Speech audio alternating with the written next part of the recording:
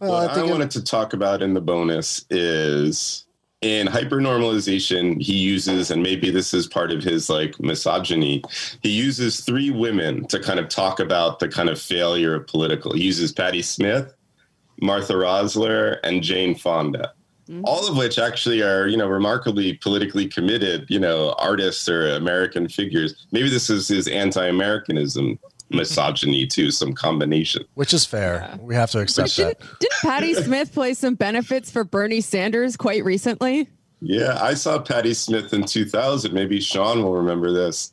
Play a Ralph Nader rally at Madison Square Garden. Oh, geez, I don't know if Sean, if you overlapped with that at all. No, unfortunately, I missed that. But that sounds fucking lit. The way he talks about her, she's just like this apolitical, individualist hippie, which kind of does not track with the image of her that I have. But continue. Right.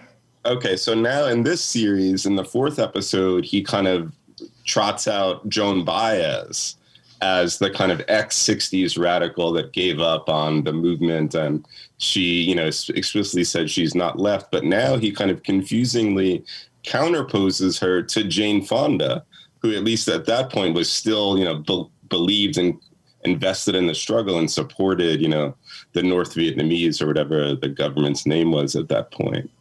And then, we could talk about Tupac or how Rod Stewart, factors into the Hong Kong story or something, but to think a little bit more about his talking about explicitly some of these, artists or musicians or pop cultural figures, I think is sort of interesting how he uses them. I think that Joan Baez and Live Aid and Doctors Without Borders. Geldof. I think that was a really important point and a really interesting one, because he then ties all this that's happening in like the 70s and 80s into like liberal interventionism, ultimately in the 1990s in the Balkans.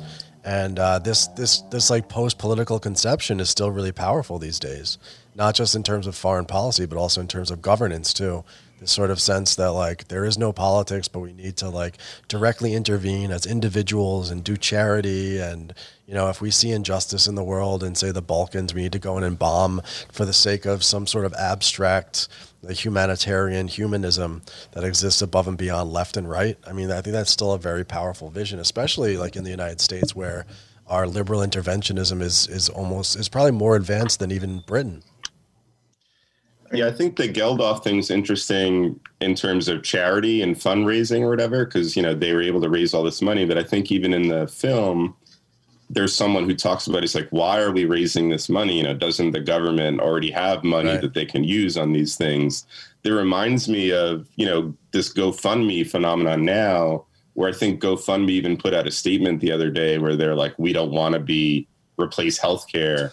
And, AOC, I think, just raised like $4 million for Texas and flew down to Texas and is handing out water bottles or something, and gets to some of this kind of contradiction of people's individual ability or capacity to raise money, their own money, versus the inability to leverage the government to spend any of the money that they've already extracted from, people or whatever. I think was an interesting point he kind of talked about and touched on, and has this resonance now about how will we face, climate change and, a global viral pandemic or something through something like GoFundMe, the absurdity of that, framework of politics. 100%. I mean, I can imagine that you were paying special attention to that part as folks who do mutual aid yourselves, because I agree with y'all that there's got to be a way to do it that is not just this kind of apolitical thing where you fill in where the state has abdicated its role and, you're just... it doesn't really pose much of a threat to power, right? Like there's got to be another way to do it, I hope.